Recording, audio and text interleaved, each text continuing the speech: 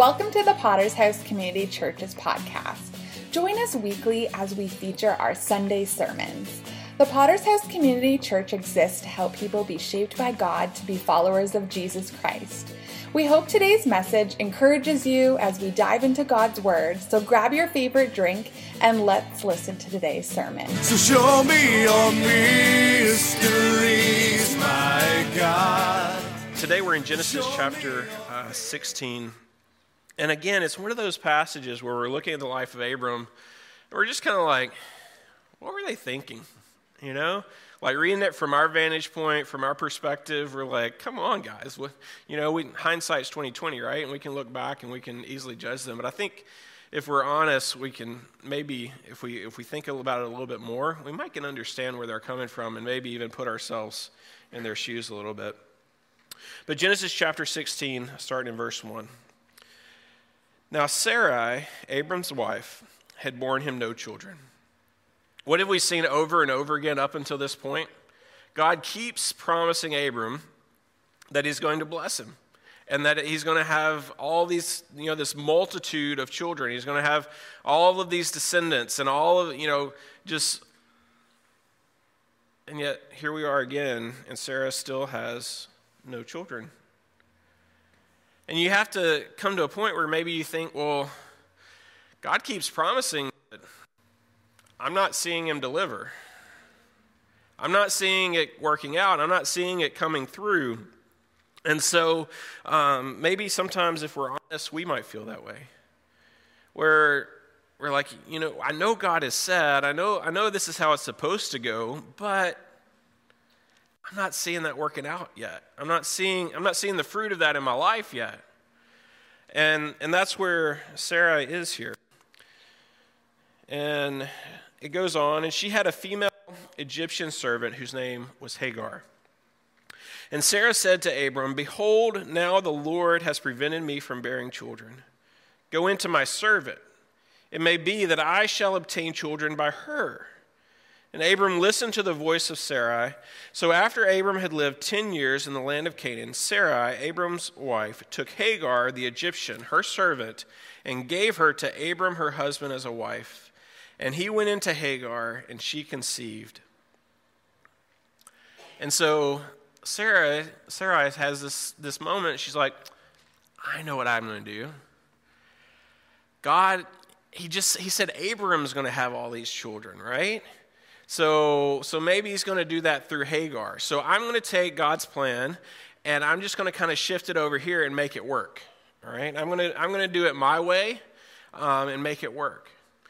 And we, in this too, we do have extra biblical sources that point to that this was actually a common practice in this culture at this time. When a woman could not have children, it was a common practice to take a servant, a maid, something like that, and use them as a surrogate, basically. And that's what they're doing here. And they actually, in the practice, what they would do is at the moment of giving birth, the lady who could not have children would sit there, and the baby would be born onto her legs, so that the baby and all the stuff would come out on her legs, and then it would be considered her baby. Okay, so Sarah here is basically taking the common practice for her culture at this time for a woman that could not have children, and she's using it and saying, well, this must be how God is going to fulfill his promises. I'm going to do this way. And if we're honest, we probably either have confronted this issue of barrenness ourselves, or someone we know has. Infertility is a real issue in our world today. I did some quick Google searching on it yesterday, and in Canada, 1 in 6 couples struggle with infertility. And so that's a pretty high percentage, right? And even today, as people wrestle with and struggle with this issue, there's different ways they can go about trying to work through it, right? And some of those methods of trying to overcome it can be quite brutal in and of themselves. I've had friends that have gone through this, and all the different treatments and all the different stuff, and like it can be quite something. And still today, another option still is surrogacy. Of course, now we do it a little different. We don't just say, hey, here's the woman, go take care of business, right? Like they do it in a lab, and then they put it in her. But nonetheless, like it's still a thing today, right?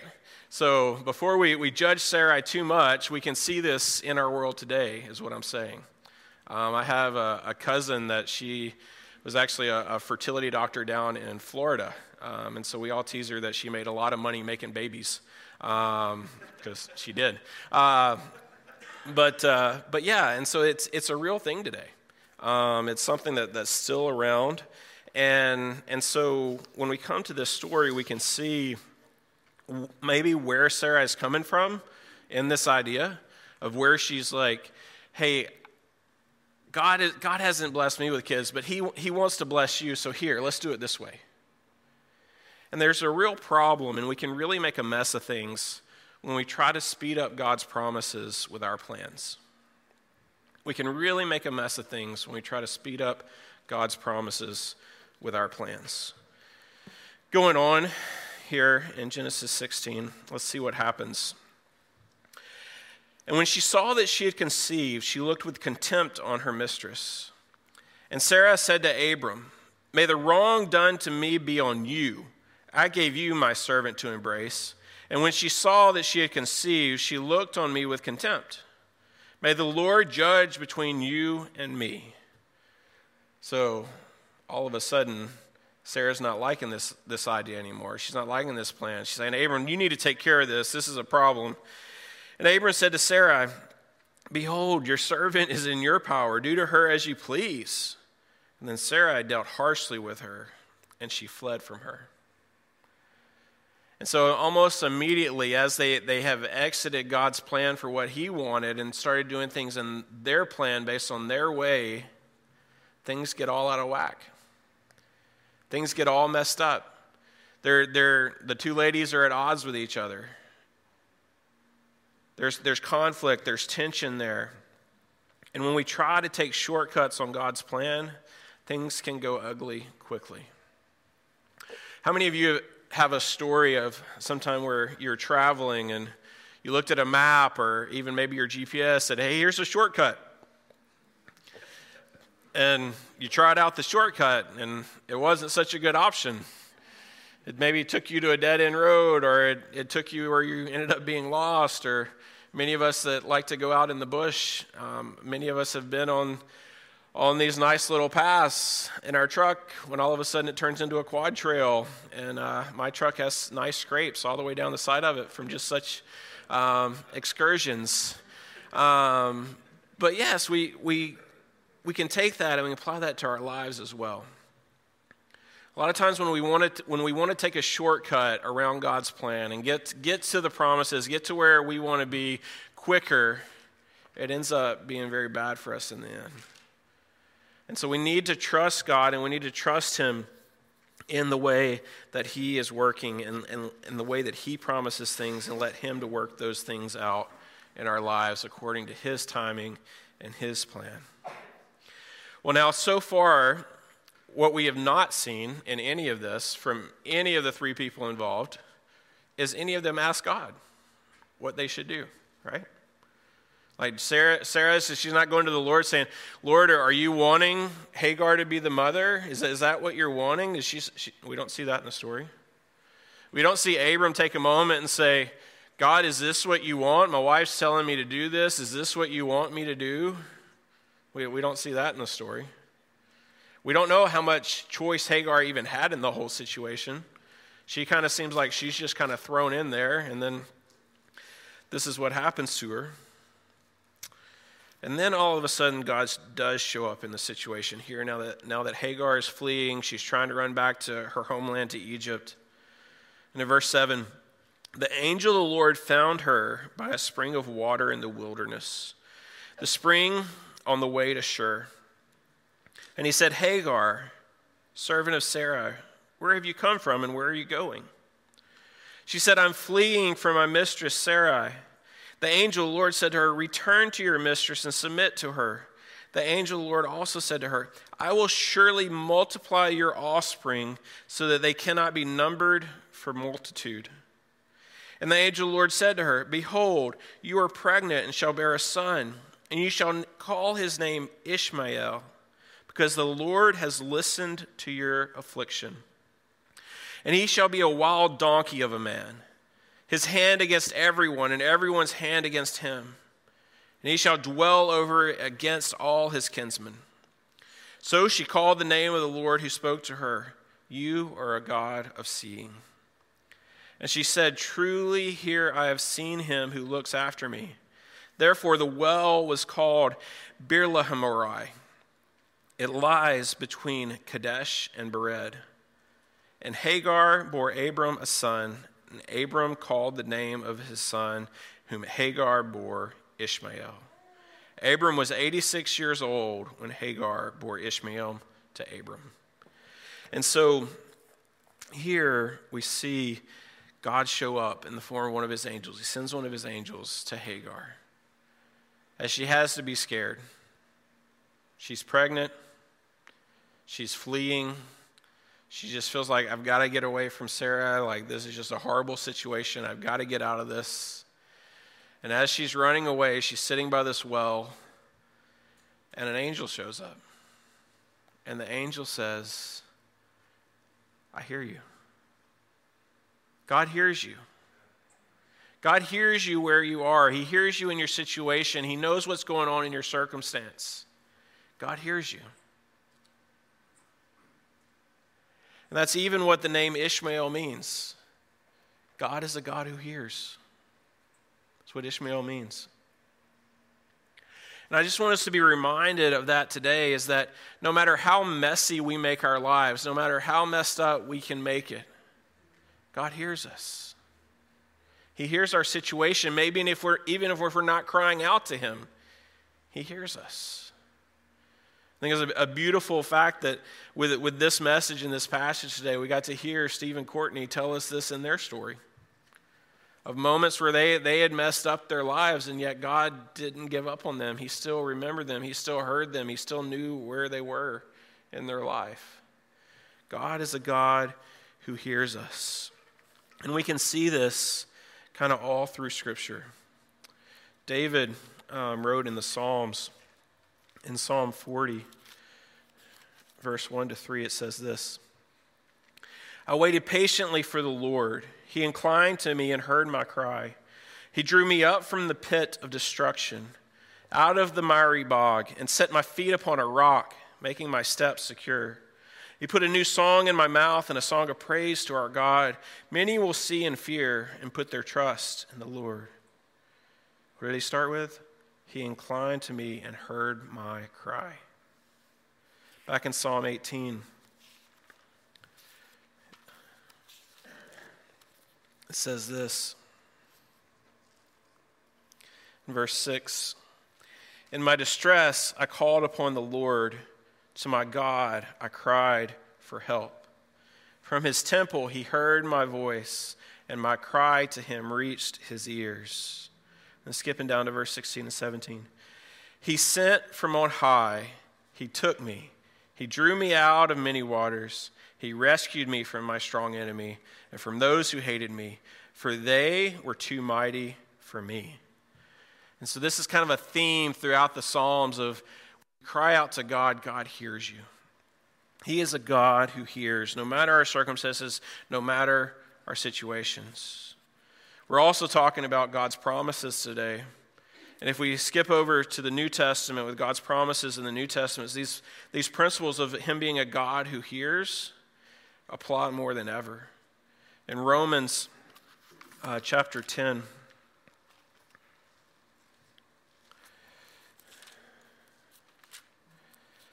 it says this, for all who call on the name of the Lord will be saved.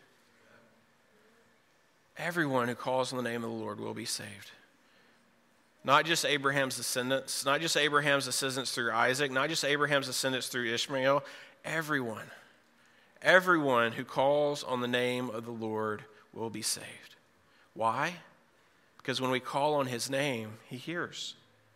He's a God who hears. He's a God who listens to us. He hears us in our afflictions. He hears us in our difficult things in our lives.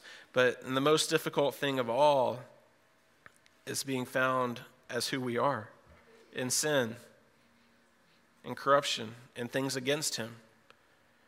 And he hears us. He hears us in that even before we were ever born. He heard our need in that. And he sent Jesus, his son, to come and live a sinless life, die on a cross, pay the punishment for sin, and rise again 3 days later. And it's all because he hears us. And that's why the gospel is there. And I want to encourage you, if you've never done so, call out to him today and say, yes, Lord, I believe that you are the Son of God, that you died on a cross, you paid the punishment for sin, you rose again 3 days later. And I need you. I need you in my life. And God, being a God who hears, will answer that prayer. He will come in, he will answer that prayer and make you right with him. He will restore you to him. Also, John clears this up for us even more in 1 John chapter 5. 1 John 5, starting in verse 13, it says this: I write these things to you who believe in the name of the Son of God, that you may know that you have eternal life. If you want to be sure that you're saved, read 1 John. This is the reason he wrote this whole book. It's not very long, 5 chapters. But he says, I've written all this to you so that you can know that you believe in the name of the Son of the God, that you may know that you have eternal life. And this is the confidence that we have toward him, that if we ask anything according to his will, he hears us. And if we know that he hears us in whatever we ask, we know that we have the request that we have asked him of him. So John's saying, hey, if we're in the will of God, if we're living according to him, and if the desires of our heart are lining up with his desires, then we ask, we can go ahead and count on it that yes, he's already answered that. Our problem is when we, like Sarah, maybe we have our plans that are separate from what his plans are, and those don't line up. And then we ask, and he's like, no, this is better. And then we get mad. We're like, well, I asked and I didn't get it. This doesn't add up. It's because our heart's in the wrong place. What we're asking for is coming from the wrong place. And so what we need is to be like John in this situation where we're saying, Lord, I'm asking according to your will. And when I ask according to your will, that means if I don't get it, you know what I know? I wasn't in your will. That's not what I need to be asking for. I need to be asking for something else. I need to change my desires. I need to change my heart on this. I need to look for something else. And so I encourage you in whatever might be troubling you, that we have a God who hears. Whether that might be infertility, whether that might be you're like Hagar in this story and you're knocked up, not really of your choice, and you're scared. Whether that might be whatever your situation is, fill in the blank. Whatever it is that's troubling you, that's weighing on you, that can be hard for you, know that we have a God who hears, and he has a plan. And what we need to do is get in line with his plan and listen to him and let him work. Because what we see in this story is even though they came up with their own plan and were like, hey, we're going to go do all of this to expedite and shortcut God's plan, even though they did all of that, God still shows up and he's like, I can work through this. I've got this. Hagar, your son, he's going to be a multitude of people too. Most people say that the multitude that came from Ishmael are the people that we know today as Arabs. I think God kind of fulfilled that promise too. just like he did the promise to Abram about the multitudes that were going to come through Isaac. And so God keeps his promises. He's good for his word. But I want to, you just take a minute to just ponder, like, how would the world be different if Sarah had not said, hey, here's Hagar, have a baby? How many world wars would not have been fought if these two ladies had not tried to shortcut God's plan? And I'm not blaming any group of people for anything, okay? I'm just pondering here. Like, God has a plan and it's good. But we like to try to say, yeah, I want to get to that good part, so I'm going to cut around. And when we cut around, we really mess things up. And so I just want to encourage you today that we need to be in tune with the Lord. We need to listen to his plan. We need to follow his plan. And we need to wait on his promises in his time because he's good for it. I want to ask you a little different today. We don't normally do this. But is there anybody here that maybe there is something really heavy weighing on you right now, something really difficult you're going through, and you just would like for the people around you to pray for you? We're not going to do anything weird or creepy or anything like that, but just simply pray for you. If that's you, would you raise your hand? Let's just take a minute and pray over these that are asking for prayer. Lord, you are a God who hears. And we lift these people here among us up before you who are just saying, I need a touch from the Lord right now. I need to know his plan in my situation. I need to know his plan right here where I'm at. I need to know his guidance. And Lord, I pray that you encourage them today and lift them up in the fact that you hear them and you hear their situation. You hear their heartaches, you hear their troubles. But Lord, we also thank you that you're a God who hears our successes and you hear the things we celebrate. And God, I'm so thankful that you're able to hear today Steve and Courtney and them giving you credit and glory and honor for what you have done in their life. And we all give you that praise. We all give you that credit. You are a good God. And you hear us, and you hear us in our situations. I'll lift all this up before you in Christ's name. Amen.